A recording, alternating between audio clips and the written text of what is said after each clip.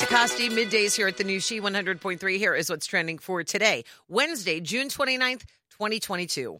What is that sound you hear? The collective groan of parents nationwide. The animated series that was often derided by plenty of moms and dads due to what some called its obnoxious main character, Caillou, is returning on Peacock. Hey, the show made a lot of kids happy, though. It ended its run on PBS Kids back in 2021. They say the new series is a CGI reboot of the original 1997 animated series, featuring authentic and relatable slice-of-life stories told from the point of view of its imaginative 4-year-old main character who learns life lessons and discovers new things with his friends and family. Speaking of feelings, social media has been pretty rough about this one. Tweets like, "Nobody is asking for this. No parents like #Caillou." Aw, I mean, he's only 4, you guys, and he's not real.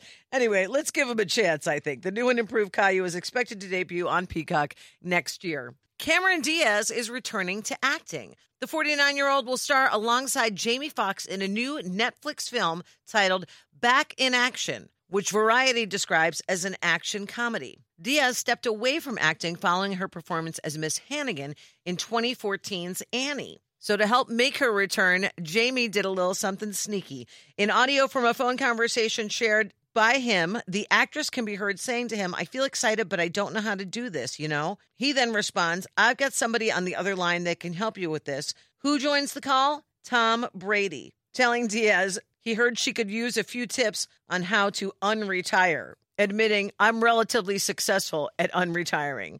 Diaz also shared the clip to her Instagram story, writing, "Jamie Foxx, only you could get me back in action. I can't freaking wait. It's going to be a blast." Production starts on the film later this year. And here's a holiday that will put things in perspective for us. It is National Camera Day. And that's what's trending. Have a great day, and thank you for listening to the new She 100.3 hits of the 80s, 90s, and 2000s.